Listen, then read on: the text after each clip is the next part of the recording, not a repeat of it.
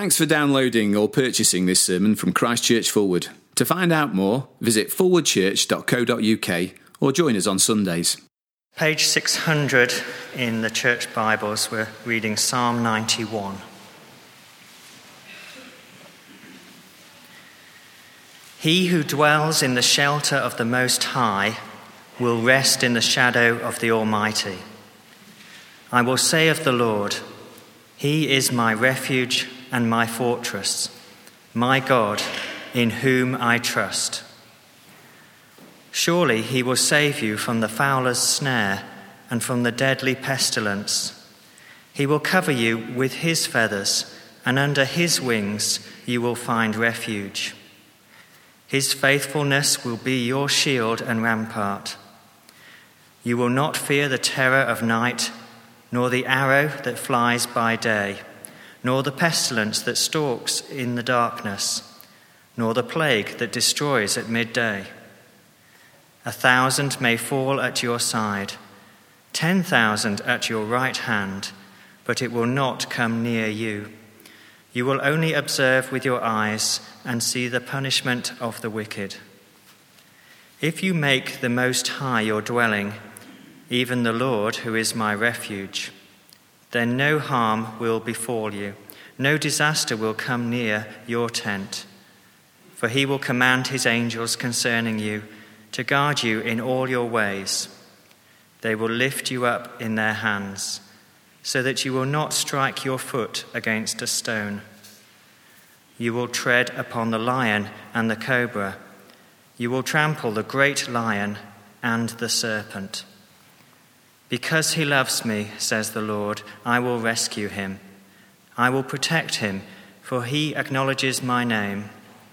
He will call upon me, and I will answer him. I will be with him in trouble. I will deliver him and honor him. With long life will I satisfy him and show him my salvation.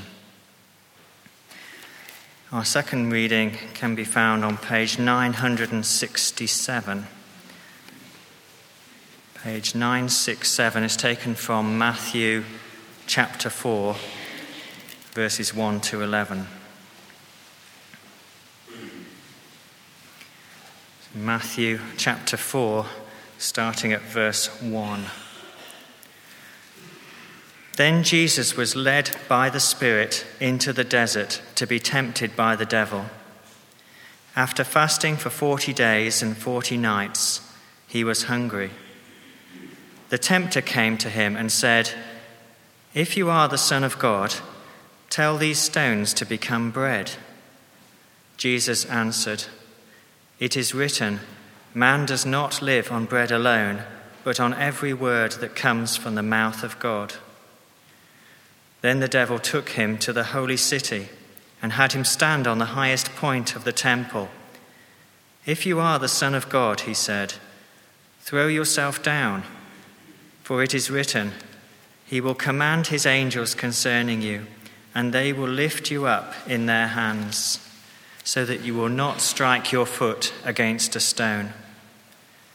Jesus answered him, It is also written, do not put the Lord your God to the test.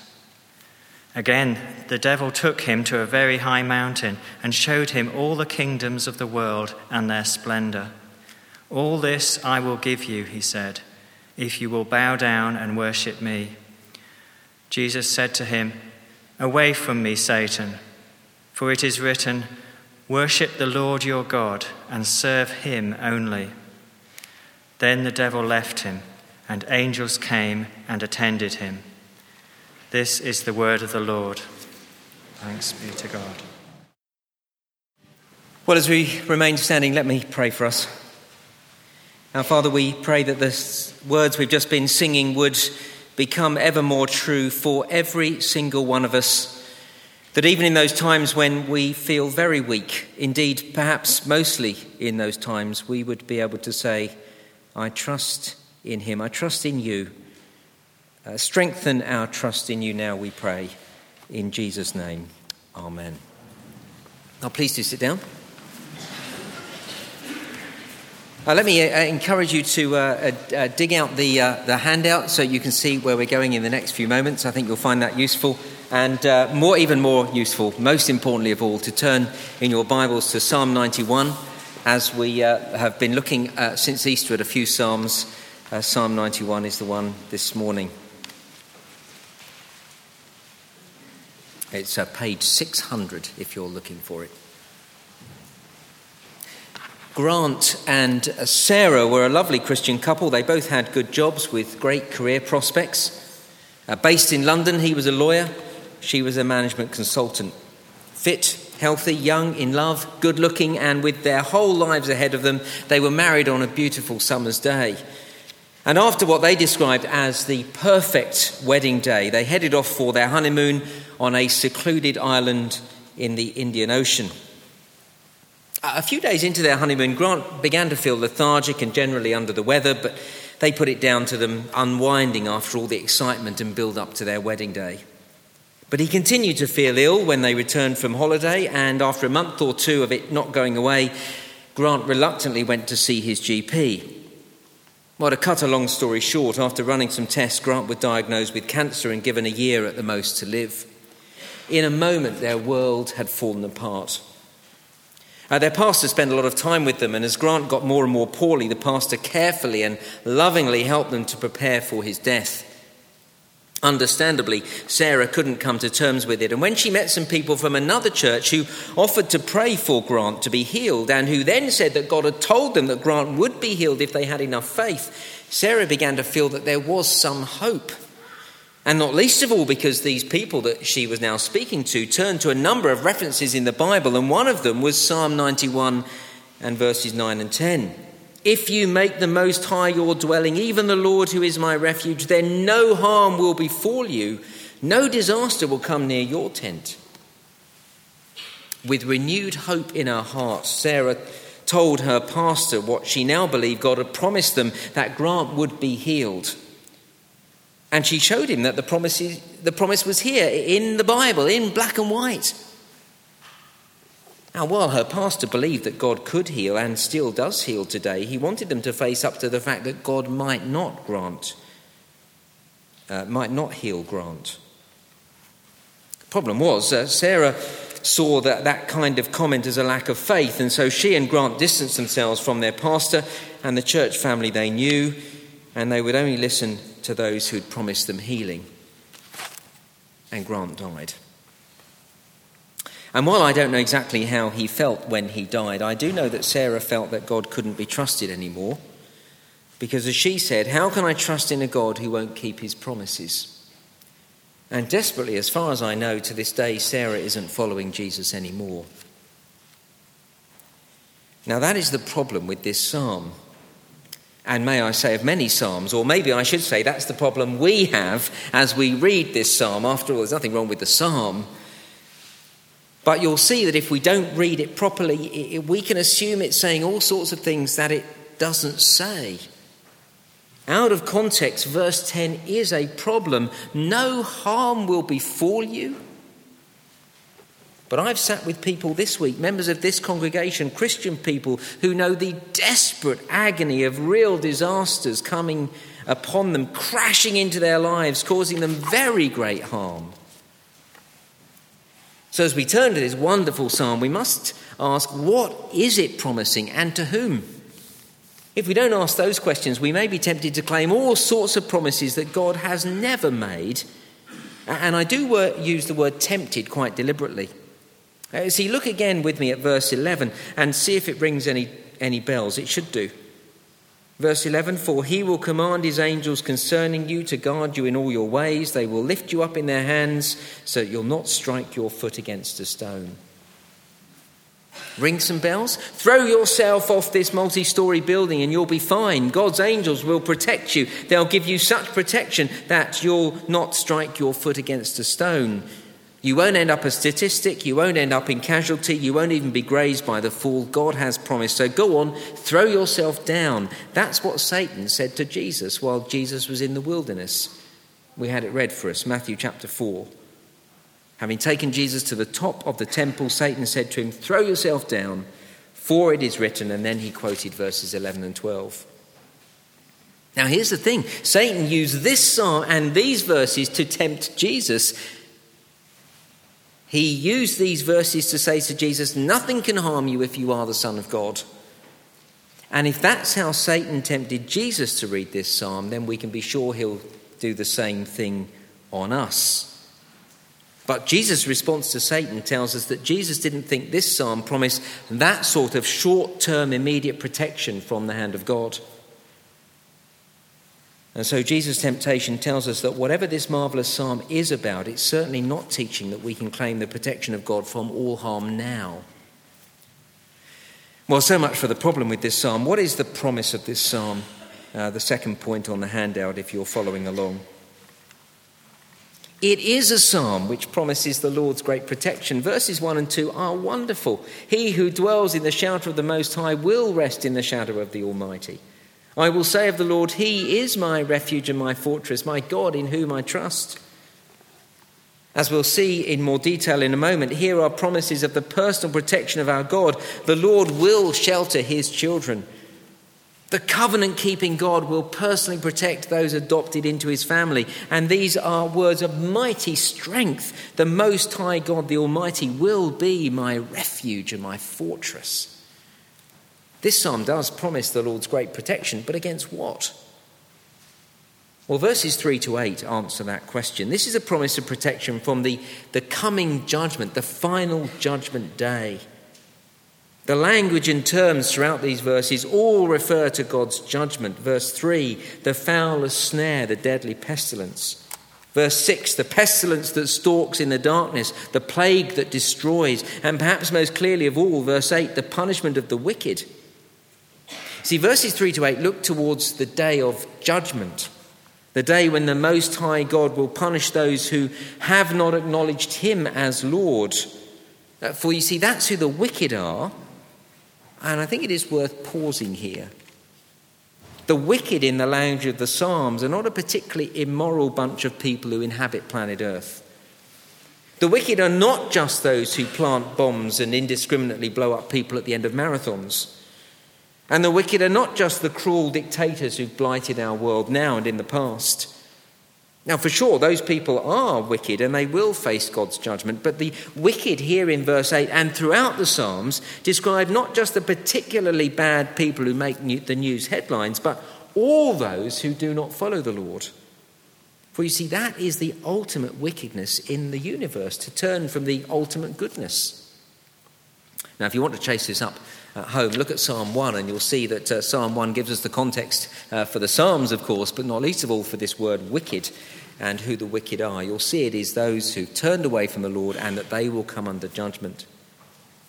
Now, all that as it may be, the important thing to note here in Psalm 91 is that Psalm 91 is promising protection from that final day of judgment.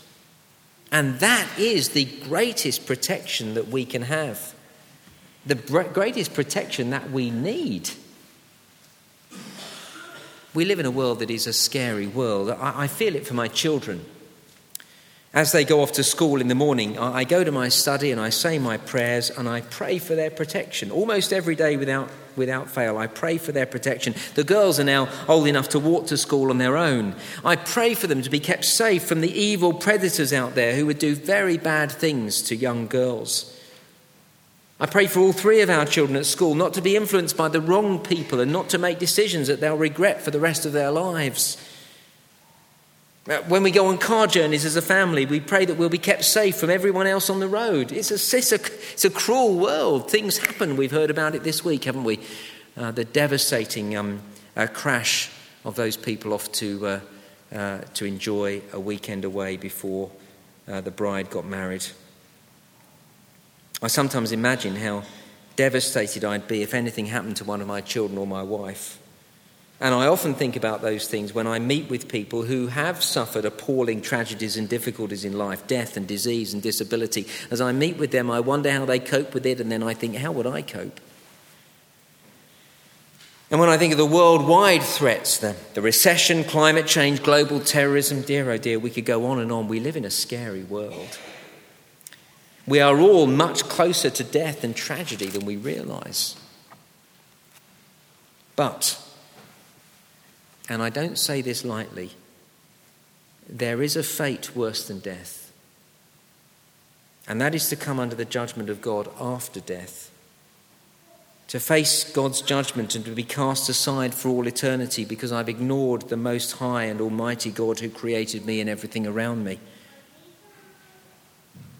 And so this psalm promises the greatest promise anyone can have. A promise that we all need. A promise of protection from the final judgment. Now don't mishear me. There are other psalms that are talking all the time about God helping us through the present. It's not that he doesn't do that. It's just what this psalm is doing. In verse 3, the psalmist describes the judgment day like the fowler's snare. It's a vivid picture, a wild animal going about its business, wandering happily through the forest when bang, it is caught and trapped and killed. That's how the judgment will come, with no warning and no chance to flee. And then verse 3, the psalmist describes the judgment as the deadly pestilence. It's a reference to Deuteronomy 32 and Numbers 21. I put the references on the handout. The Israelites experienced in Numbers 21, do you remember when they were infested with poisonous snakes? That's how the judgment will be, with nowhere to run and nowhere to hide. And then verse 6, the psalmist describes the judgment as the pestilence that stalks in the darkness. Time and again the Bible describes God's judgment as a day of darkness. Darkness is seen as God's judgment. Did you remember how the Lord brought the plague of darkness to the Egyptians when Pharaoh refused to let the Israelites go?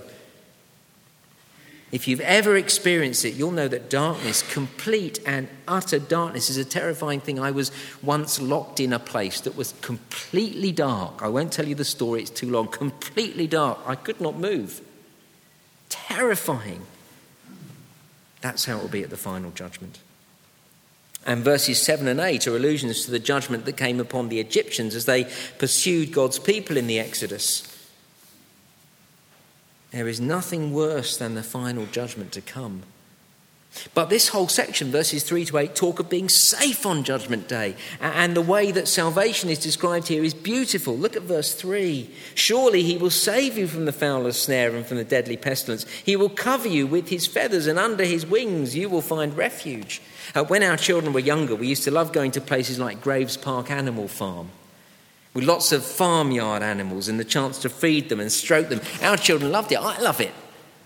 I remember on one trip how they fed the goats and stroked the guinea pigs and cuddled the rabbits, but they did not get anywhere near the little chicks. Oh, they saw them all right. But when the children went towards the chicks to pick them up and try and touch their soft little feathers, the chicks rang to their mother hen, and the hen gathered the chicks under her wings, and we didn't see them again. The chicks, that is, not the children. The chicks were out of sight and totally secure. That's the promise of verse 4. It's so tender and personal. And so the judgment comes. When the judgment comes, verse 4, he will cover you with his feathers, and under his wings you'll find refuge. And so, verse 1, he who dwells in the shelter of the Most High will rest in the shadow of the Almighty. And where the first half of verse 4 is so personal in protection, the second half of the verse is so powerful in its protection. Verse 4, his faithfulness will be your shield and rampart. A few years ago, we visited Warwick Castle. This is sounding a bit like a sort of come to Paul Williams to find out the different day trips you could do. But it's a great day out. Apart from the scorching hot day we enjoyed, the thing that stays with me is how thick the walls are in that castle. I can picture them in my mind's eye now. As I looked around the castle, I couldn't imagine anything in the Middle Ages ever penetrating those huge walls. To be inside that fortress, you must have felt totally secure, whatever destruction was going on around you. That's the promise in the second half of verse 4. His faithfulness will be your shield and your rampart. And so now, verse 2, I will say of the Lord, he is my refuge and my fortress, my God in whom I trust. Yes, the judgment is coming and it is terrible, but this is a promise not to fear it. Verse 5, you will not fear the terror of the night, nor the arrow that flies by day, nor the pestilence that stalks in the darkness, nor the plague that destroys at midday. 1,000 may fall at your side, 10,000 at your right hand, but it will not come near you. You will only observe with your eyes and see the punishment of the wicked. And in that context, verses 9 to 12 make sense. The promise of this psalm is salvation and protection from the judgment to come, verse 9. If you make the Most High your dwelling, even the Lord who is my refuge, then no harm will befall you, no disaster will come near your tent. For verse 11, he will command his angels concerning you to guard you in all your ways. They will lift you up in their hands so that you'll not strike your foot against a stone. Well, we've looked firstly at the problem of the psalm, temptation to read it wrongly. Secondly, the promise of this psalm, we've seen its salvation. And thirdly, the prophecy of this psalm, and we're over the page now on the handout. And the prophecy of this psalm is Satan defeated. Look at verse 13. You will tread upon the lion and the cobra. You will trample the great lion and the serpent. See, here in part is why we can stand firm on Judgment Day, because Satan has been crushed. Satan, the lion who, do you remember in 1 Peter it describes him as the lion who prowls around looking for someone to devour. So Satan, the great serpent, as described in Genesis chapter 3. The enemy, the one who wants to take people to hell with him. Now, indeed, way back in Genesis chapter 3, verse 15, the Lord God promised that one born of a woman would crush Satan's head. Here in verse 13 is that great promise again. And of course, it's talking about the Lord Jesus. That is why it was so telling that as Jesus was tempted by Satan in the wilderness, Satan used this very psalm to try and tempt Jesus. He used verses 11 and 12 to try and trick Jesus into jumping off the highest point in the temple. But Jesus was having none of it. Jesus knew that this prophecy, would defeat Satan. Not by taking the easy route to stardom, but by being obedient to his Father. Not by testing God, but by obediently walking to the cross. That's how Jesus crushed the serpent, by taking the judgment upon himself on the cross. It says Jesus died on the cross, so, verse 3, he did all of this. He entered the fowler's snare and took the deadly pestilence. And as he died on the cross, do you remember that darkness fell at midday? That's verse 6. And as Jesus died on the cross, he took the punishment of the wicked, verse 8. That's why we don't need to fear the judgment, because Jesus has taken it on himself and in the process crushed the serpent Satan. But only he has done that. And so only he can give me the assurance of Psalm 91. Indeed, supremely, this psalm is not about you and me, but about Jesus. He is the one who, verse 1, dwells in the shelter of the Most High and rests in the shadow of the Almighty like no one else ever has. He is the one who has always and forever said of the Lord, verse 2, he is my refuge and my fortress, my God in whom I trust. Jesus is the one who's gone right through the judgment described in verses 3 to 8 and has been saved from it. Jesus is the one who is being described in verses 11 to 13. This psalm is about Jesus. And so as we hear God the Father speaking in verses 14 to 16, he's speaking about Jesus, his Son. Verse 14, because he loves me, says the Lord, I'll rescue him, I'll protect him, for he acknowledges my name. He will call upon me and I'll answer him. I will be with him in trouble. I will deliver and honour him. With long life I will satisfy him and show him my salvation. Supremely, this is about Jesus. But here's the thing. As we put ourselves in Christ, that's the Bible language for becoming a Christian, as we put ourselves in Christ, so we become the beneficiaries of everything that is Christ's. We are adopted as sons of God. We inherit everything that is his. And so then all these promises that supremely are for Jesus become ours. And that is the point of the psalm, our fourth point, the purpose, trust in God. Very simply, Psalm 91 is an encouragement to trust the Most High God, the Almighty, the Lord, to call him my God, and so to be sure that we are safe on Judgment Day. I don't mind telling you, the thought of death and judgment terrifies me. Terrifies me. It sometimes sweeps over me as I lay awake in the small hours of the night, and it is stupefyingly terrifying. And in those moments, verses 1 and 2 are for me. And if you feel those moments, they're for you as well, as they tell me to dwell in the shelter of the Most High God. And you see, I'll do that when I understand who God is. There are 4 wonderful names for God in these opening verses. Verse 1, he is the Most High. There is no one higher than him. This is a name of supreme authority. If you look back to Daniel chapter 7, you'll see where there are some other very powerful beings in the universe. But onto the stage comes the Most High God. There's no one higher than him. There's no court of appeal above him. No greater authority than him in the universe. He is the final word. No one more powerful than him. So when he says you can find shelter in me at the judgment, then you can. Isn't that great? Look at the second word for God, verse 1. He is the Almighty, El Shaddai, stable, immovable. Nothing can shift him. He's not going to be ousted. No spiritual coup will usurp him. There is no one stronger than him in the cosmos. Isn't that brilliant? The Most High, the Almighty. Verse 2, the third name for God, he is the Lord, Yahweh. It is the covenant name of God. It means that he has made a promise to keep us. He has entered into a relationship with us. It means that he'll never let us go, never let us down, and never give us up. Yes, he is the Most High, the Almighty, but he's also the Lord, personal. So I can trust these promises.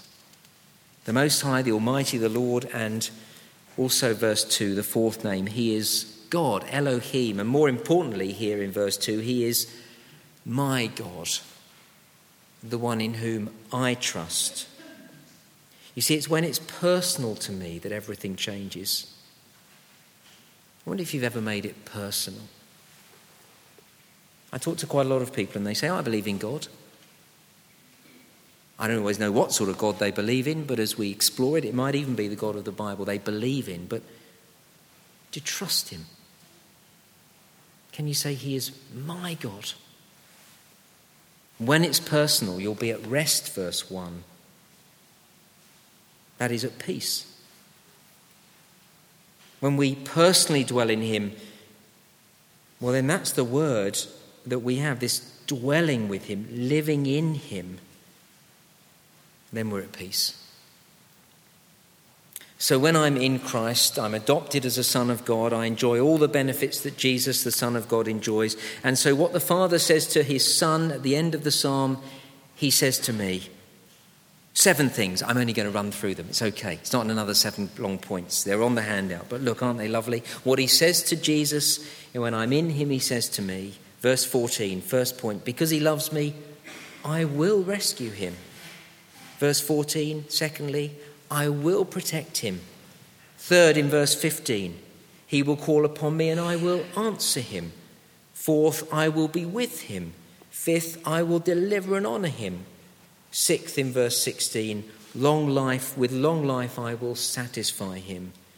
And 7, I will show him my salvation. Aren't those wonderful promises? 7 things, one for each day of the week. Monday through Sunday. Why don't you dwell on them as you go through them this week? Well, to sum up, shortly after I became a follower of the Lord Jesus, I heard a Christian say what a difference following Jesus makes. He said it like this, I'll never forget it. When I put my head on my pillow at night, I know that ultimately everything's okay. That's what this psalm is about, knowing that ultimately everything's okay. Whatever else happens in my life, and it is a scary world out there and things are going to happen to us, but ultimately I know that when the final judgment comes, when the ultimate judgment, when the ultimate moment in history happens, if I'm in Christ, everything's okay. And that does make a difference, knowing that the future is secure. We know it makes a difference. We do it in small ways. When we're insanely busy and stressed by all that we have to do, and we look ahead and we know we've got a break coming up, we can cope. Sometimes I wonder if I can keep going with the demands of life in this job, and I look ahead and think, retirement's on its way. And it helps. That's how we live. That's how we keep going. Looking ahead to when things will be easier. Problem is, we can look forward to our next holiday, and when we get back, it all begins again. And we can look forward to retirement, but when we get there, it brings another bunch of struggles. And sometimes we can look ahead, and there's no prospect of the difficulties going away, because we can look ahead to a day, and when we think, no, it's just going to get worse. And so this psalm is wonderful, because here we can look ahead to a day when everything will be okay, really will. As we dwell in the shelter of the Most High, God says to us, there will come a day when, verse 16, you'll be satisfied, content, peaceful, at rest. There will come a day, verse 16, when you will enjoy long life, eternal life, abundant life, a life without struggles and worries. There will come a day when the Father says, verse 16, you will know my salvation. So, verse 1, dwell in the shelter of the Most High. Rest in the shadow of the Almighty. And verse 2, say of the Lord, he is my refuge and my fortress, my God, in whom I trust. Let's pray together.